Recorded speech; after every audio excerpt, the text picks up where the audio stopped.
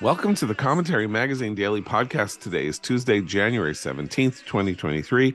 I am John Podhoretz, the editor of Commentary Magazine. With me, as always, executive editor Abe Greenwald. Hi, Abe. Hi, John.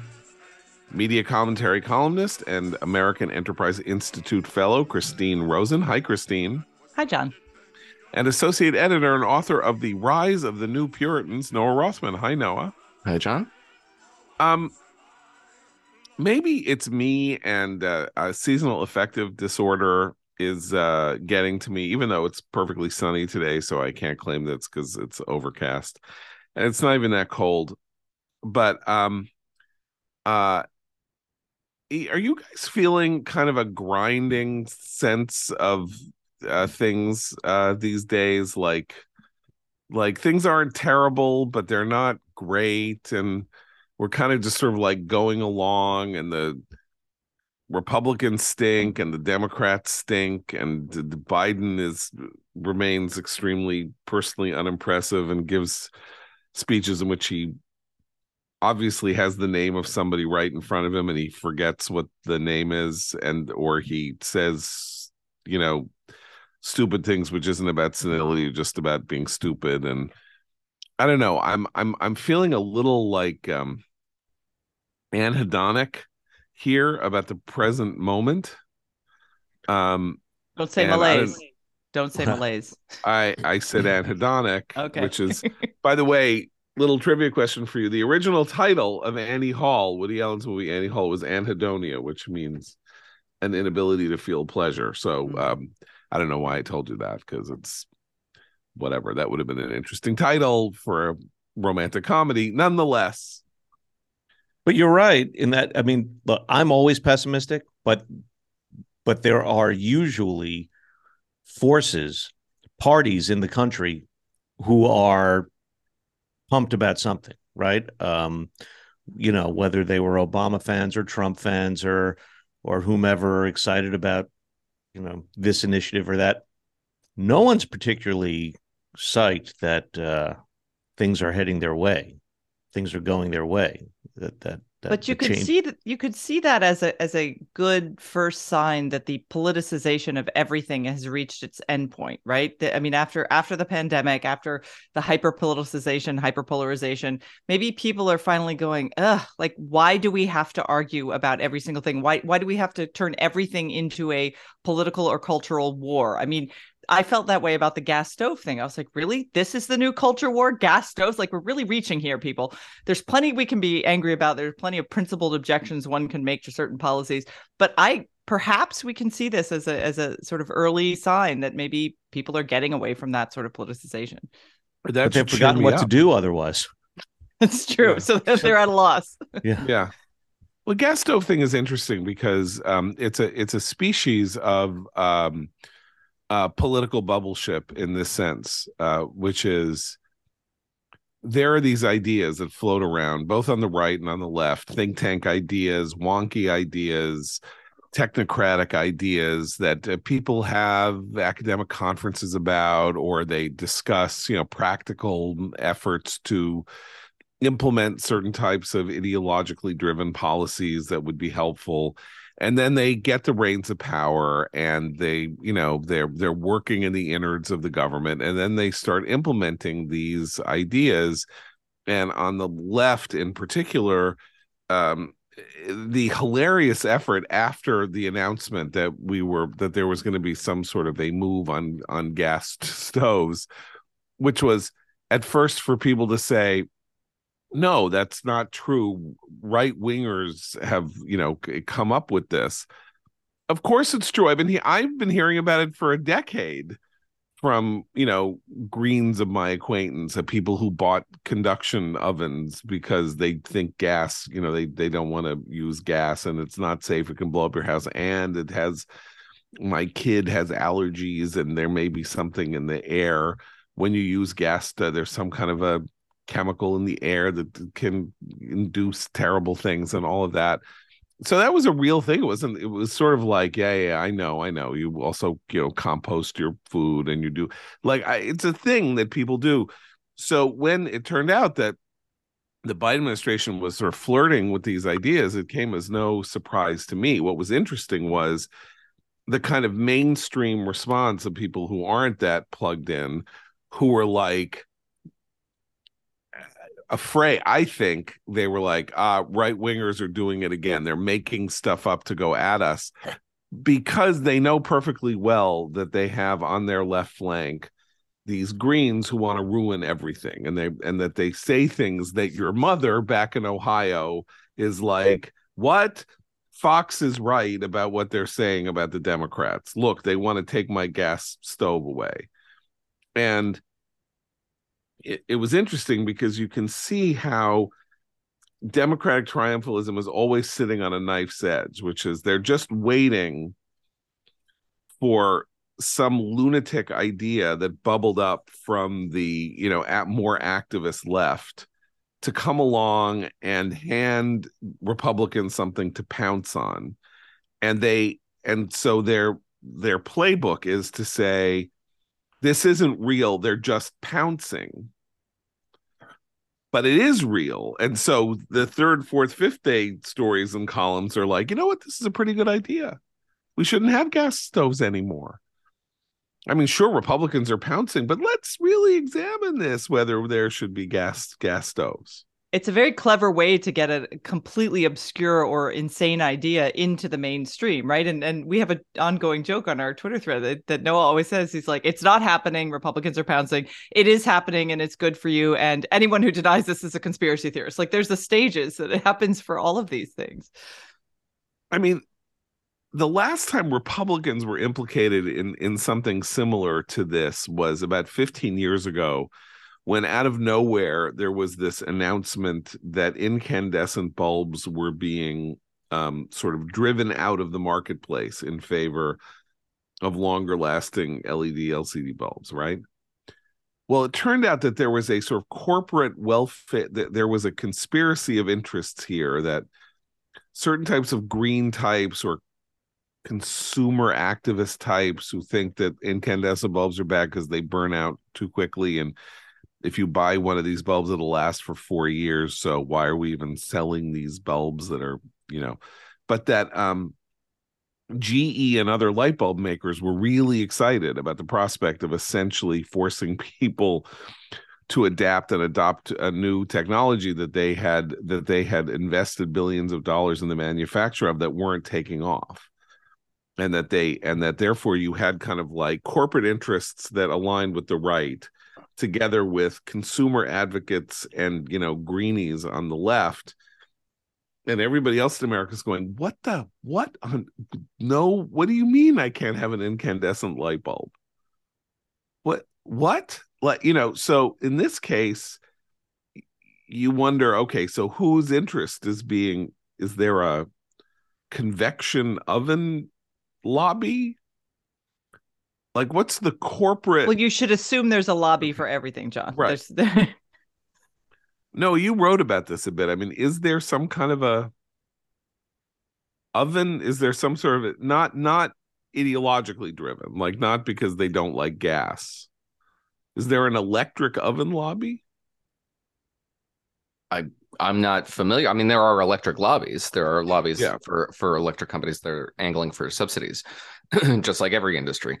And that's kind of one of the funny aspects of this, is that there's so many rear guard actions, but one of them was, all these talking points about how people really, really like their gas ranges because they, moderate temperature, and you can actually cook at temperature ranges that make elevated foods.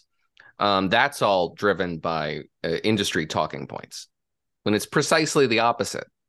There was this grassroots movement that erupted out of nowhere. People had to actually articulate why this thing they use and have been using for decades, which is superior to its alternatives. They had to actually articulate why that was, whereas the other side had to come up with all these convoluted, quasi-scientific, extremely dubious rationales for what they wanted, and they were fed talking points from higher ups. And some of them actually freelanced, which is we talked about this, and this is the weirdest phenomenon ever, where the dictate was demonize gas stoves, and then they just had to freelance talking points like, I don't know, if it's just as bad as idling your car in your house, which is how people kill themselves. It's the most mad, and it was said on CNN by Bill Weir, who's an investigative reporter. People who know better just decided, well, I got to contribute. This is my contribution to the news cycle here.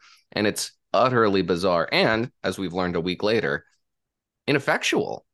Just, it's speaking of cars, it's like sitting in your driveway, putting it in neutral and just revving the gas as hard as you possibly can for no apparent reason whatsoever. Just demonstrates, I guess, that the car works. So maybe this is one of the reasons that I'm feeling this ennui. I'm not going to use the M word. I'm still not using the M word, but thank you. Ennui, which is that we just are constantly back in the same kind of conversation. It's like the highly controversial last episode of Seinfeld. If you remember, when they're put on trial for all of the bad behavior that they had and antisocial antics that they had been up to in the show's 9-year run or whatever. Yeah, it was a clip show. End up in talk about what? It was a clip show. No, but then which is what you do when you want to give the writers a break. No.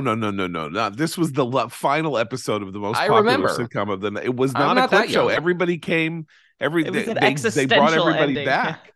Right. They brought everybody back, then played the clips. Larry David, who wrote the episode. Anyway, they end up at the end. They're sitting in the jail cell they have to be in jail together for a year in this small town, and they just start listlessly reciting all of their soundbite lines from previous seasons. Are you the master of your domain? And they sort of chuckle listlessly at each other, and then the camera pulls way back. I mean, it has this effect. It's like, oh, okay, we're doing this again. Now we're going to have the gas stove cycle. And in 3 weeks, we'll have another cycle. We're going to hear another thing about how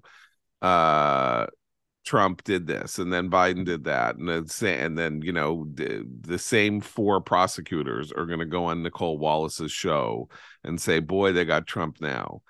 And then the same 3 MAGA people are going to talk on Laura Ingram's show about how they discovered a pen, disappearing ink pen in Maricopa County. And it never ends. It's like we're having the same conversations over and over and over again to no apparent result. There's something else. I hate to even bring this up when we spoke about it in some sense yesterday, but I mean, I still think the pandemic broke something that is not yet fixed. I mean, several things, but it's also something that's hard to sort of see in the sense that I don't see people invested in the country, in the culture, in much of anything in the way they were just before. But for a whole sort of, conglomeration of reasons and things that had to do, as Noah points out in his piece, sort of that were tangentially related to the pandemic and to the lockdowns and to everything that sort of cascaded out of them. I think we haven't found our footing, no matter what, no matter who declares what's over, no matter what the numbers say. There's something's been deeply undermined. I mean, this is a focus almost exclusively on politics, right? Because if you survey the landscape in industry and science, it's a rather vibrant period. I was reading yesterday about the degree to which scientists have harnessed the powers of a lightning bolt. You can literally direct a lightning bolt where you want it to go and generate some power out of it. And this is a pretty interesting discovery, paired with the fact that we've created a teeny star that we can generate some power out of. I mean, these are pretty interesting developments that break your ennui if you're inclined to look at it. But they're totally outliers. I mean, scientists are going to plug away whatever they're doing throughout anything, Well, I think Abe's onto something with regard to kind of cultural moods, if you will. I refuse to say vibe, just like John refuses to say malaise. I will not say vibe. But I've been struck in recent years, coming out of the pandemic in particular, how there's been this kind of fatigue studies movement, or this elevation of just rest. And it's like, I'm going to do this radical thing. I'm going to take a nap. And I mean, I'm kind of mocking it, but there's a sense in which that is a signal that people are now elevating and praising a behavior that's the most decisively opting out thing you can do in a moment by moment basis, is just be like, you know what? I'm going to bed. I can't take it anymore. I am heading to my bed. And that is a radical act because I don't get enough rest.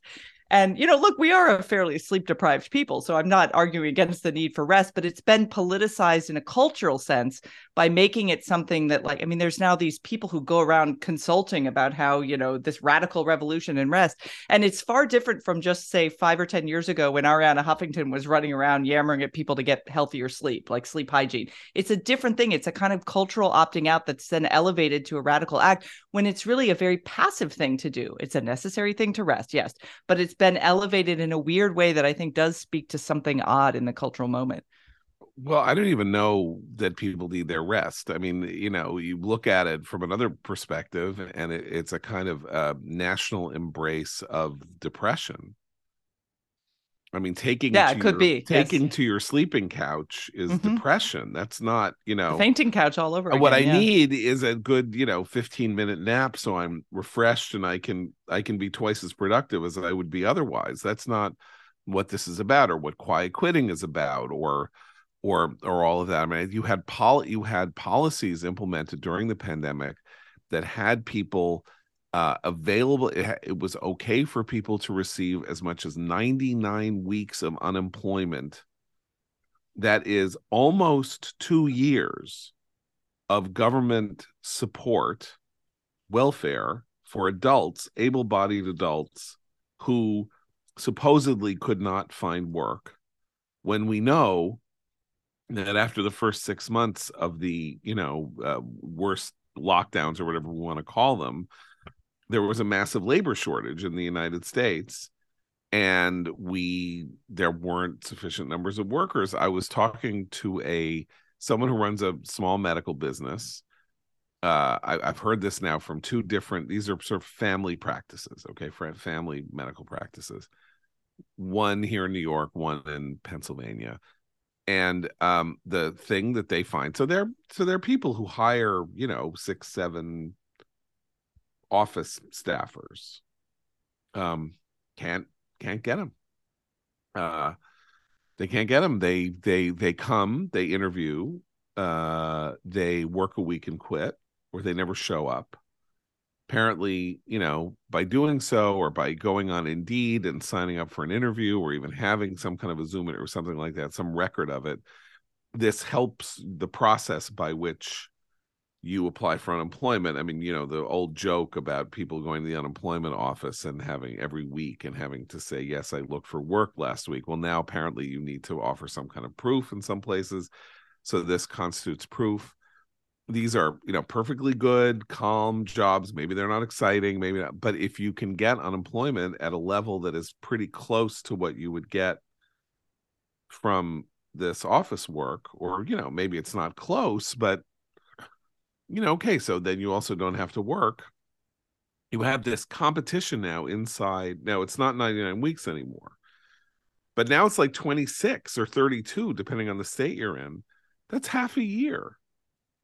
Yeah, it's subsidizing idleness at a time when there are jobs available. So we have, on the one hand, we're subsidizing. On the other hand, we have this kind of weird developed philosophy that what you should be is an 18th century character out of an 18th century British novel, the man of sentiment, who cannot go around in the world because it's just too hard. He's too sensitive. Smells assault him. Noise is terrible. The air quality makes him sick. This, by the way, is a character who is a figure of praise, not mockery, in 18th century British fiction, which was, the first stirrings of the kind of anti-industrial revolution ethos that we still see today, which is like, well, I'm a uniquely, I'm a cultivated person. I can't, going around where all these poor people are literally makes me sick. I need to stay in my, again, on my sick bed. It's like was a real thing, and it's now become a kind of democratized thing, and it's pretty horrifying. I don't know how you get out of the cycle exactly, but the idleness and then the allure of home, right? The allure of home, which is you got your video games there, you got your 100-inch screen there, you got your sound system. Very little is driving people out into the world. And that's depressing. So maybe I'm just responding to everybody else being depressed, in the same way. I don't know. We had this great piece by Barton Swaim a couple months ago called The War on Work, and he talked about this. And of course, one of the things that we've always understood about work, or at least as part of the American ethos, and caricatured as the Protestant ethic and all of that, is that work is ennobling in the sense that even if the work itself isn't compelling to you necessarily, you are supporting yourself, you're putting food on the table, you're supporting your family, you are providing a good role model to your kids or whatever, and all of that, and that this is something that makes you a better, stronger, healthier, more resilient, more praiseworthy person. But and this is now what we don't praise such people in much the same way. Well, it goes to an earlier theme we had a couple of years ago about like you're a sucker if you believe that now, right? And that feeling comes from, if you are a hardworking, responsible adult in this country, you look around and you see people breaking the law, behaving abominably, just otherwise acting like terrible human beings with no consequences, right? So, we were talking before we started taping about, shoplifting and sort of petty crime, and how does that change people's attitude about where they live? It does obviously change your sense of safety and like that you live in a law-abiding area. But it also, I think, really does breed cynicism when you see, I go to my CVS and a guy walks in and just takes whatever he wants and walks out, and nobody does anything. Everybody's just like, well, I guess that's what it's like living in a city. I'm like, that's ridiculous. Like, the cops are not going to come for that. Maybe they'll file a report, they'll submit it for insurance, whatever. But eventually what that means is that CVS gets robbed consistently enough, they're going to close down, and then I don't have a CVS to go to. Fine, I got to walk further. The underlying feeling though is that it's like, wait a minute, why should I abide by the rules when everybody else isn't? And in a weird way, Trump actually echoed that thought politically when he was president, and obviously when he was a candidate. But you really don't want to see everyday Americans embracing that idea, because that becomes a sort of, I'm out for myself. I cannot rely on institutions or communities or anyone else. It's just, anything goes. And that's bad. That's not a good way to run a society. Okay, so we should dig deep into that. But before we do that, I want to commend to everybody Dan Senor's Call Me Back podcast, available on Apple, Google Play, Stitcher, wherever you find podcasts. His latest one is very revelatory. He has had on several times the economist, businessman, Wall Street titan, Muhammad Al-Arian, who's now the president of Queen's College at Cambridge, and also on the boards of the National Bureau of Economic Research. He was the co-head of PIMCO, the largest hedge fund in the world, for many years. And these conversations between Dan and Al-Arian are just incredibly fascinating. The big takeaway from this one, I would say, which also gets something we'll talk about in a bit, is that the economic outlook of the world is now completely dependent on what is going on in China, and what is going on in China at present is very unnerving, because there does not seem to be a competent hand on the tiller. So the years of incredibly tight COVID restrictions, followed by the complete relaxation of COVID restrictions without any preparation or forethought or process of really developing immunities within the Chinese population, all of that have led to a circumstance in which this kind of creative factory for the rest of the world is now undergoing extreme what will be some form of extreme social turmoil that will impact everybody else's economic circumstance, and that China, the second largest economy in the world, is still behaving as though it is a small economy that does not exist in an interdependent relationship with its people that it supplies and the people who buy from it, the people who invest in it, and that this is extremely self-defeating and will have very serious consequences.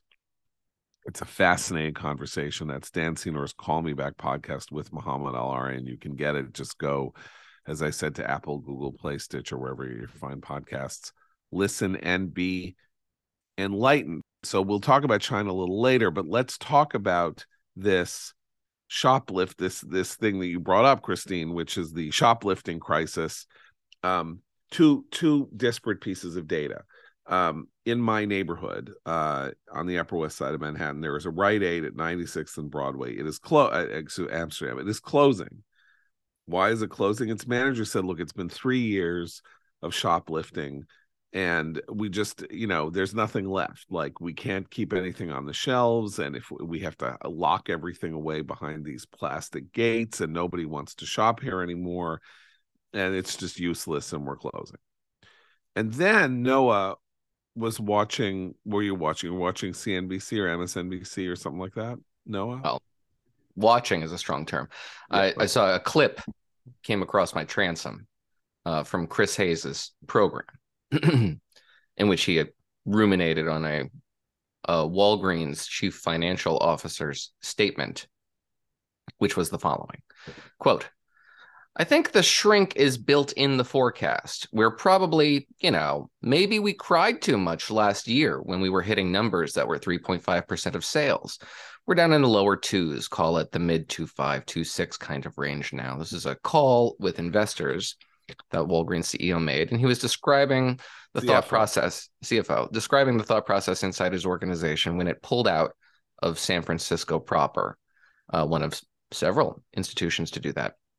And Chris Hayes locked in on this comment as evidence that this was all made up, that this was the equivalent of the gas stove controversy, that the right just invented this idea that San Francisco had become an untenable market for major retailers. Said the following, Chris Hayes, quote, this is something everyone needs to bookmark in their minds next time you hear giant corporations warning about a, scare quotes, rampant crime wave, suggesting that this is all made up. It's not all made up. It's not even close to all made up.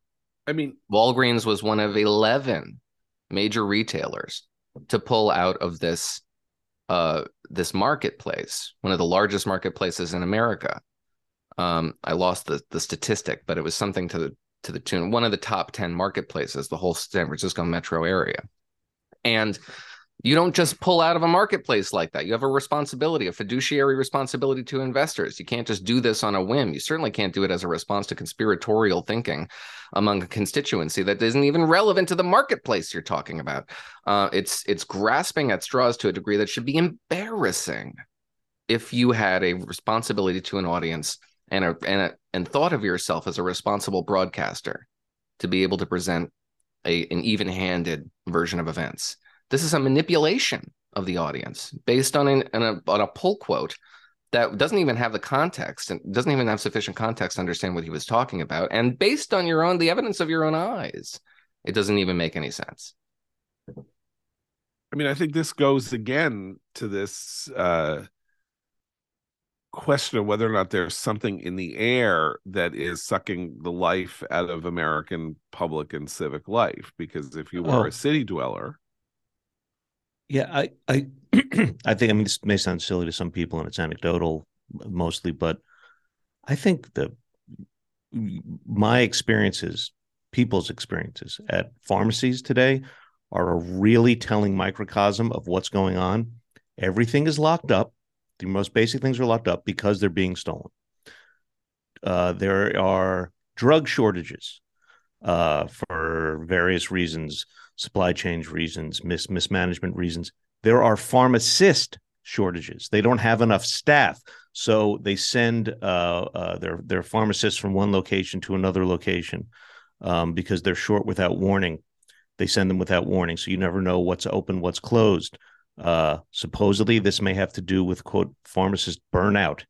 Burnout is a not an irrelevant term to what we're talking about here. And then all the customer service is sort of worse than AI. I mean, it's you get nothing. You get the full uninvested treatment.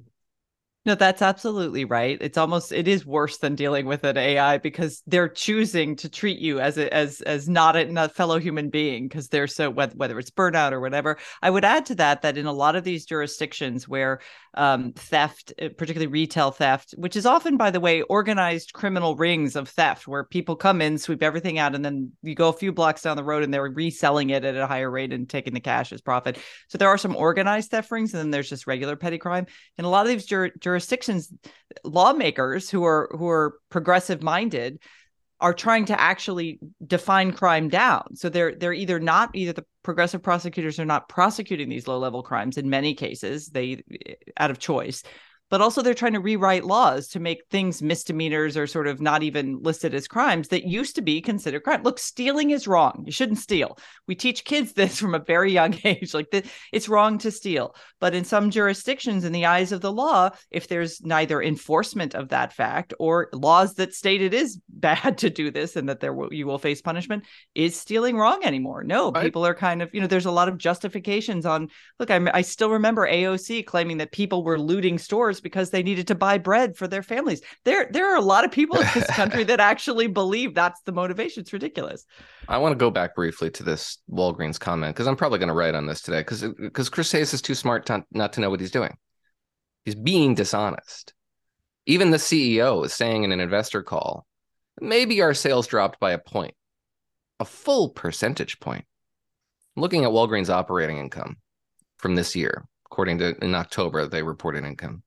Operating income from operations in fiscal 22 decreased by 40%, $1.4 billion compared to $2.3 billion a year ago. A full point, when you're talking about $2 billion, is enough money to get you fired, is enough money for a board to say, we got to get rid of you.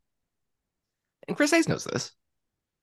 If he doesn't, he could investigate it. He could certainly explain to his audience, which maybe doesn't understand the dynamics of how a major corporation, a publicly traded corporation like Walgreens operates and what the margins are. But he didn't do that. What he wanted to do was give you some rhetorical ammunition to say that your environment is lying to you. But this is all made up. This is all a conspiracy. Look, he's accepting paranoia in his audience. And paranoia, we've been trained to understand from hours and hours of MSNBC broadcasts, is kind of dangerous. This all started with a piece in the Atlantic last year by Amanda Mull, whose journalism deserves some kind of enshrinement in the annals of idiocy, world historical idiocy, about how there famously is no the author of the crisis. Human Sacrifice in Georgia piece, right? Yes, oh, that's right. That's right. And there is no shoplifting crisis, as written as there was footage on the news every day of these gangs of 18 people marching into various places in California and taking stuff out because the general decision had been made that you would not prosecute any misdemeanor shoplifting charge if the amount of property taken was less than $900 per person.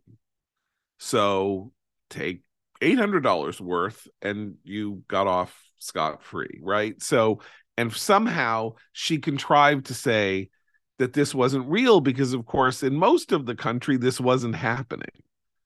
As though that's how you judge whether something is happening or not, is by saying, well, in only 12% of the cases are there, blah, blah, blah, whatever. So there is this. It works in the opposite direction with gun crime. Gun crime may be happening in American metros, but it's worse everywhere else. So I am I don't know what Chris Hayes knows, or whether he's doing this deliberately to be, dishonest or not. What I know is the idea is he seems to think that stories about drugstores closing, chain drugstores closing up their drugstores because shoplifting costs them too much money, is there to somehow create sympathy for Walgreens as a company, and we shouldn't have any sympathy for any capitalist business, because capitalist businesses like the one that pays his salary, pay him $5 million a year. Yeah, I know. He started his career in these times in Chicago. He now makes $5 million a year. Maybe he should say a nice word for, capitalism, since it has rewarded him. But fine, he doesn't. I don't know what he knows. He's or what a he doesn't know. self-hating millionaire, John. There's a lot of them on the left. There's a lot of them, but I see no evidence of self-hatred in Chris Hayes. But I don't know what he knows or he doesn't know. What I do know is that that the effort to deny the evidence of things that are going on right in front of you has become a hallmark of the nightmarish political conversation that now goes on in the United States. People saying these protests are mostly peaceful, while the dollar store is on fire literally behind the guy Ali Velshi, while he's saying, no, it's mostly peaceful here. And there are flames behind him. Flames. And the dam always breaks. They hold off the truth for as long as they can, and then everyone finds out, it comes crashing down, and then the defense switches, and they pass it off onto other people, and they say, well, we didn't say that, or well, maybe we went too far, but it never works. You cannot actually shape reality. That's the shift from this isn't happening to, and it's good that it's happening. Exactly. Right. That shift is, maybe it's not mostly peaceful, but structural racism, the language of the unheard, blah, blah, blah. Well, the inconsistency, I mean, to your earlier point about the hypocrisy about how they speak about gun violence versus this, there's a lot of concern, and I think legitimate concern, about things like wage theft, for example, where hourly workers are getting kind of exploited by their employers, by, there are all these sort of ways you can, with time cards and other things, take money from employee or not pay employees their full wage. And so there's this huge, on the left in particular, and among labor types, like, oh, we've got to fight this. We've got to fight white collar crime. Like there's a real focus on crime when they feel like it's going to impact the other side of the aisle. And there isn't an understanding that actually their own constituents, if you look at the people who are most hit by these sorts of, quality of life crimes, and certainly gun violence, they're the people who tend to vote Democrat because they live in cities where this kind of behavior ultimately destroys their neighborhood. And the vast majority of people in those neighborhoods are law-abiding people. And yet that's where they can afford to live, or that's where they've chosen to live. And their communities are at risk. And so to be told that, oh, well, if somebody pistol whips you and steals your car here in DC, they're only going to get, 4 years, maybe. It used to be 15 years was the minimum sentencing. Well, we're revising our crime code because it's too punitive. So let's reduce the sentencing for violent gun crimes. No, this is not what people want. This is what ideologues want. And I think Abe's absolutely right. Eventually the dam breaks, and then everyone throws up their hands like, how could this have happened? Well, we can see it happening in real time. I've mentioned this before, but there is a genuinely great work of historical criminology by the now late Eric Monconen, who is a political scientist at the University of Minnesota, called Murder in New York City. And he literally dug into sort of the murder records of New York from the time that the city became a consolidated whole in 1898, when Brooklyn became part of the city overall. And he discerned, this book was published in the 90s, but he discerned a pattern that we are now seeing. And I think, I'm not a big believer in the cycles of history, which I know is, Arthur Schlesinger's big thing, but I think that there is a crime cycle, and it works like this.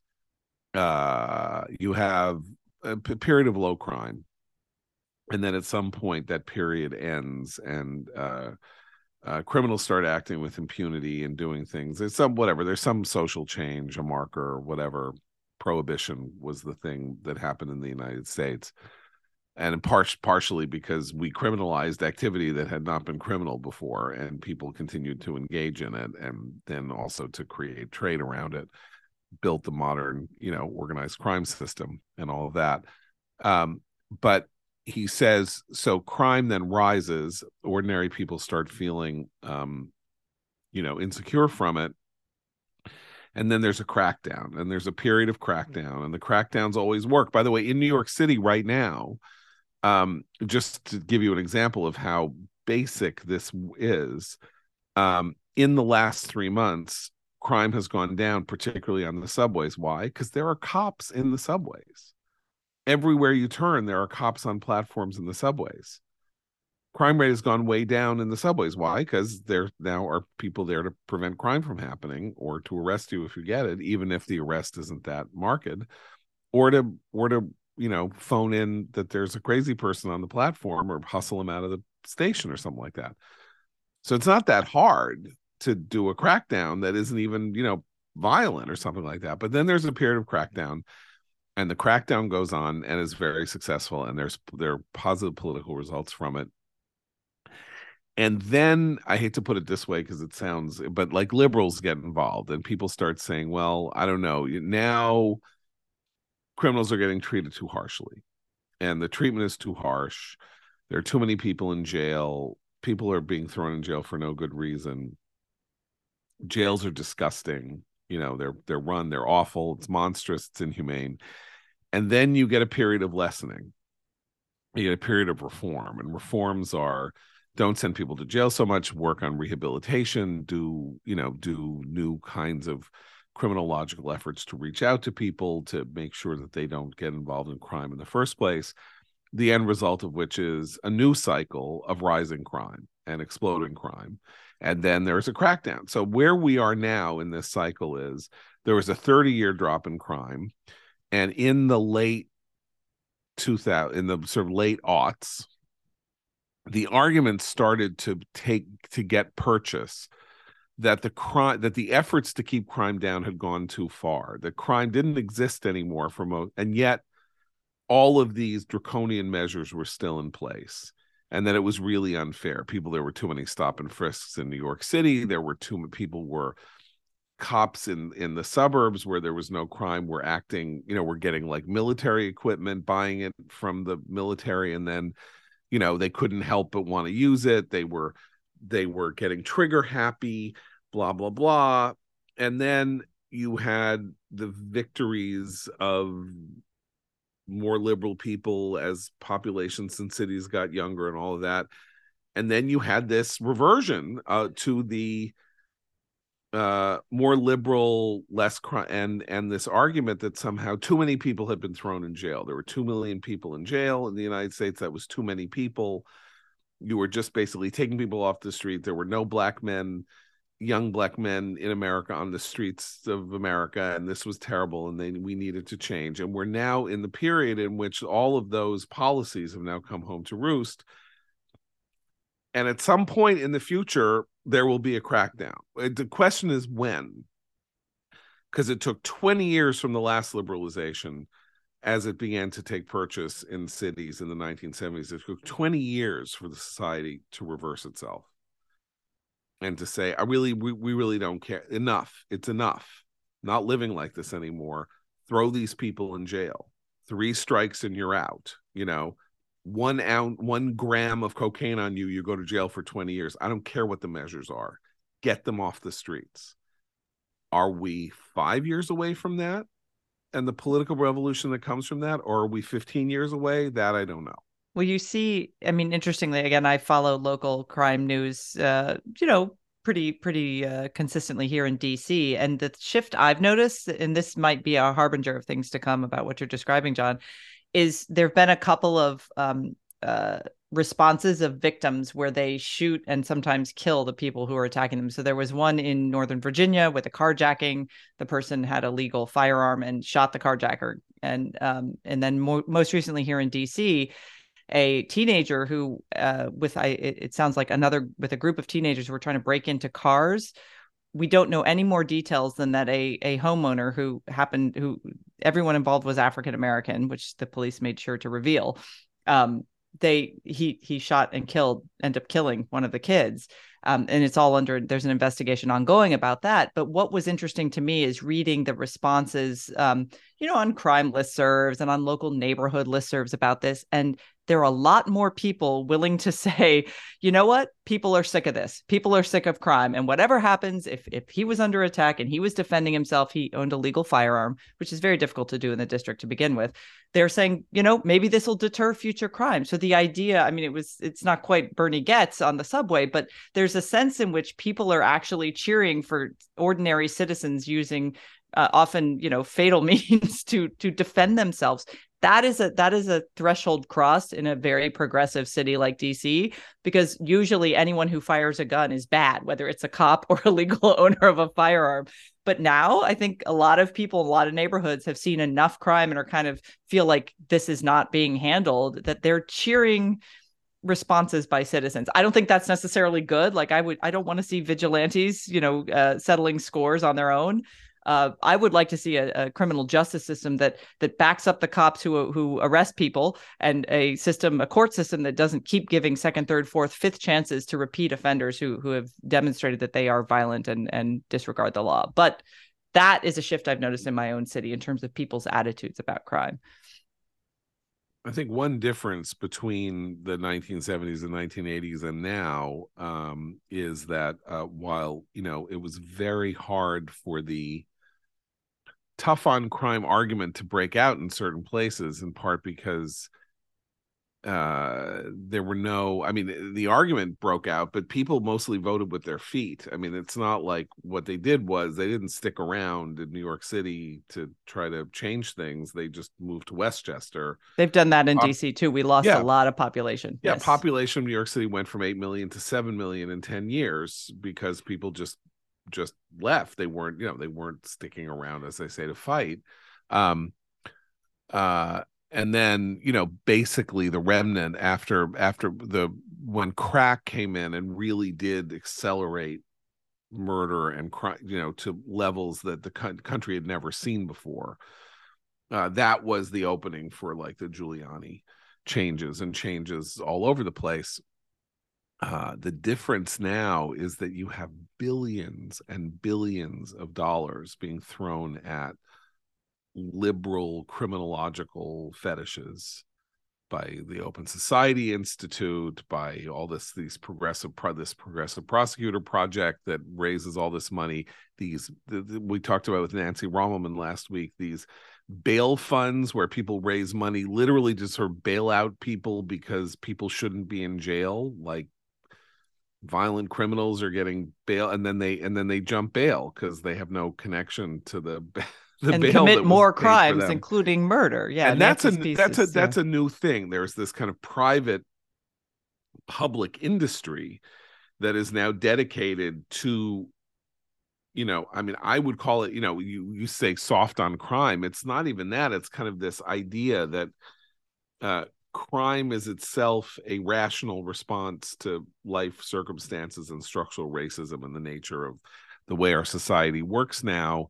And that the society itself has no right to police itself in this way, because everybody who gets thrown in this net who isn't white is somehow reacting to forces beyond their control, and they therefore can't be held responsible for their actions. Which is, of course, a condescendingly racist view of people who don't look like, who aren't white progressives. I mean, it's I just that absolutely enrages me when people make that argument, as if people cannot learn that they are responsible for their own actions and there will be consequences for them.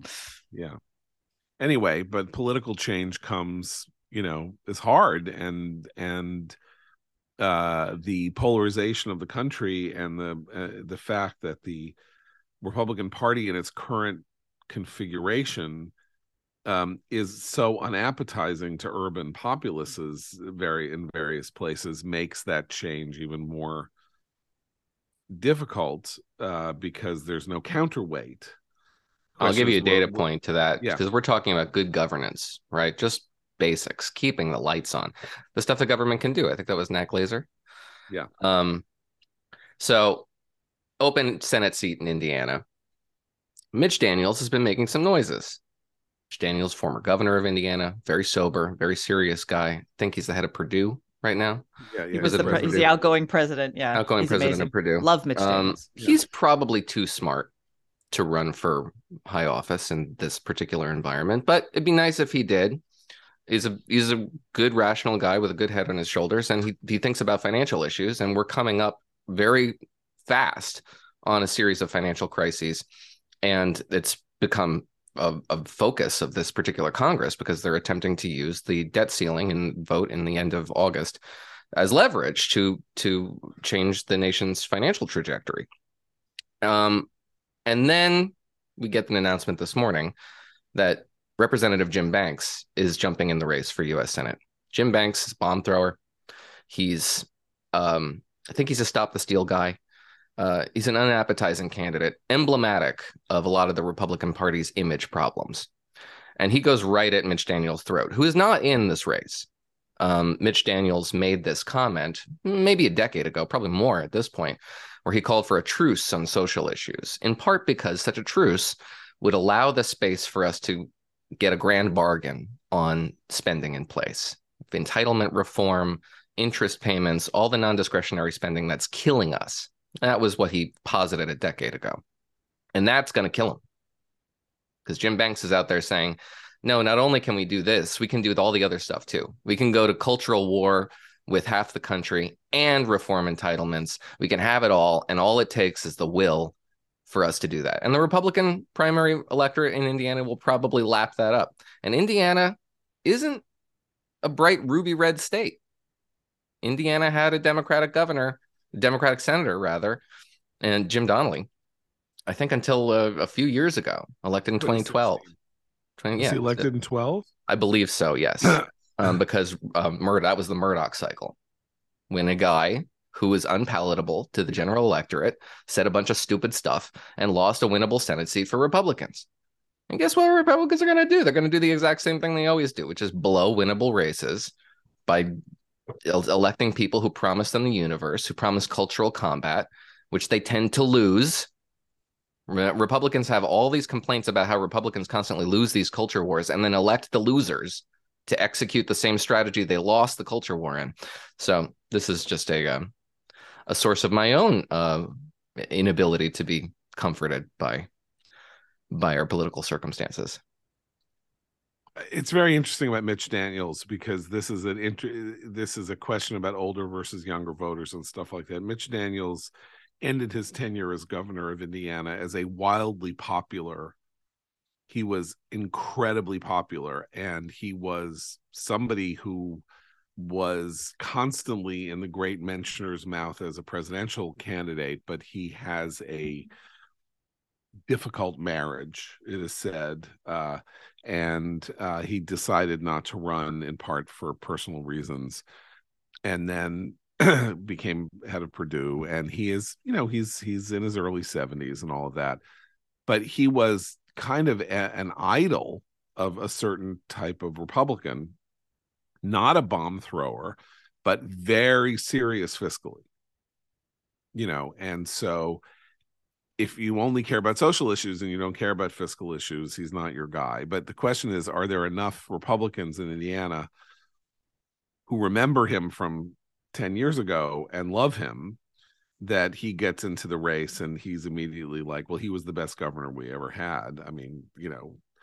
I'm excited to have him back in politics. And I hear he did a good job at Purdue because he kept costs down.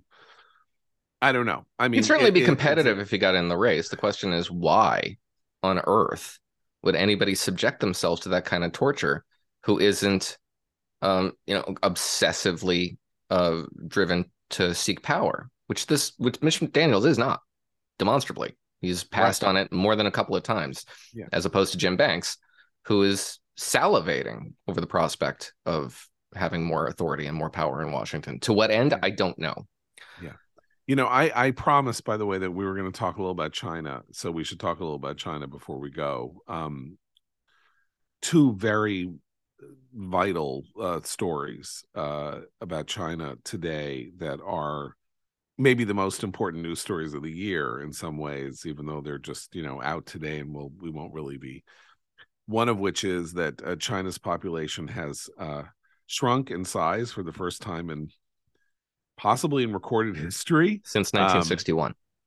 Okay, yeah, well, yeah, because that was the year that Mao killed 60 million people. So that's why the population shrank then. But so the population has reduced in size. Now, in some ways, you could say this is the dream fulfillment of the one-child policy that has now been lifted, that was in place for 3 decades, making it illegal for people to have more than one child. Well, what was the purpose of that? Which was to reduce the size of the population, or reduce the population growth in China.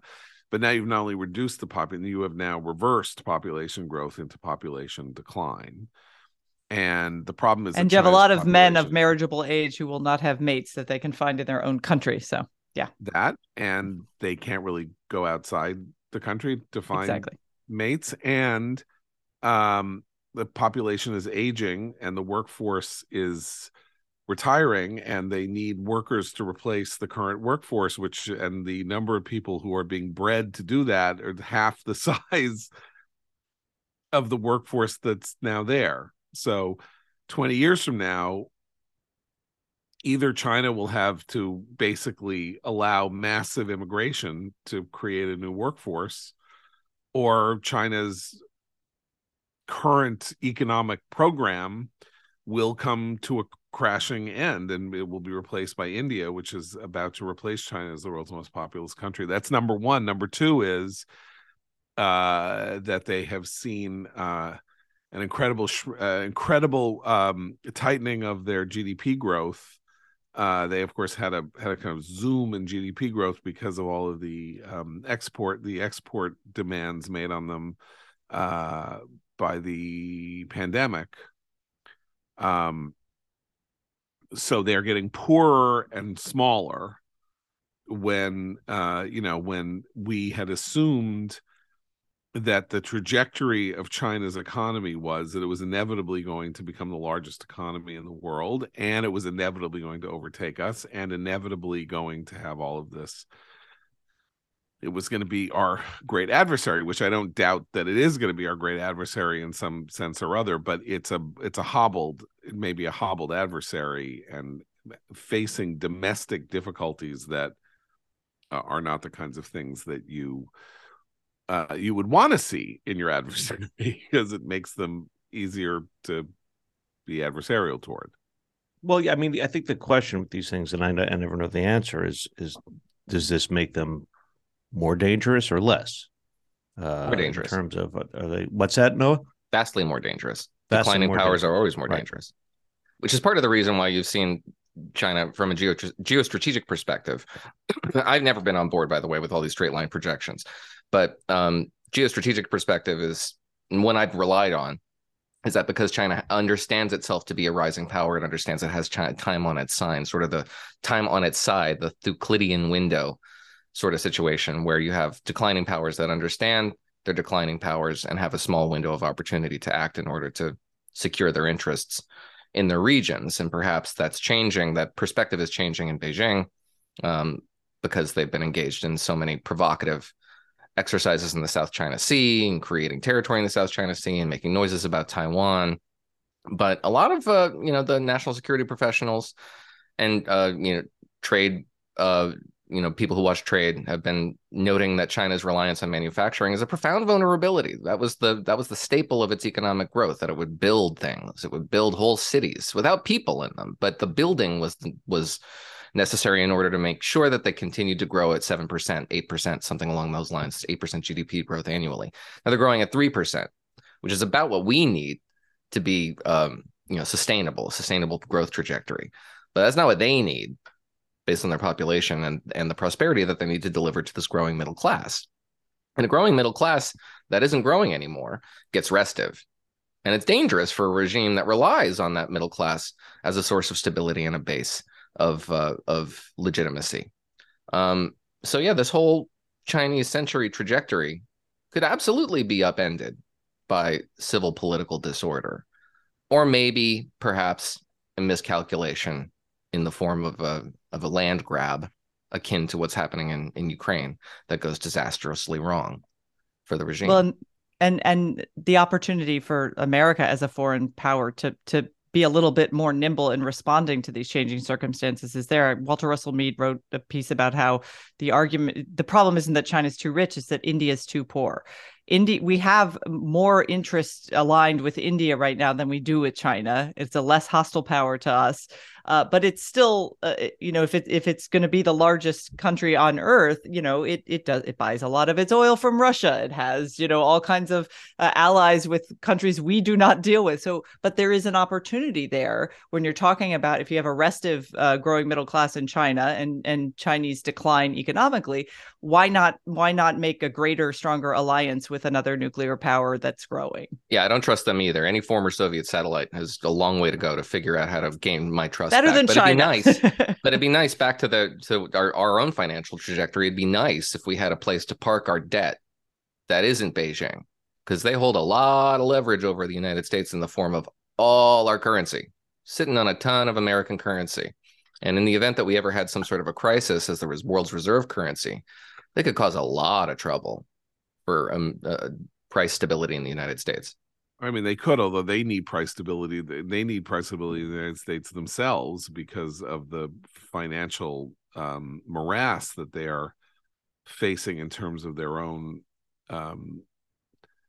needs to deal with an aging 800 million retirees. I mean, think about that for a minute. 800 million retirees. Who's going to pay for them? Who's going to, how, even if you have a horrible system of social welfare for the elderly and bad health care and all of that, it's still insanely expensive, and your economy is slowing way down. So one thing you could say is that people can't sleep at night when they think about the possibility of the Chinese military getting vastly more activist, and the question of whether or not there are signs that they may have engaged in innovations, particularly aerospace innovations, that we are nervous about in terms of hypersonic aircraft and things like that.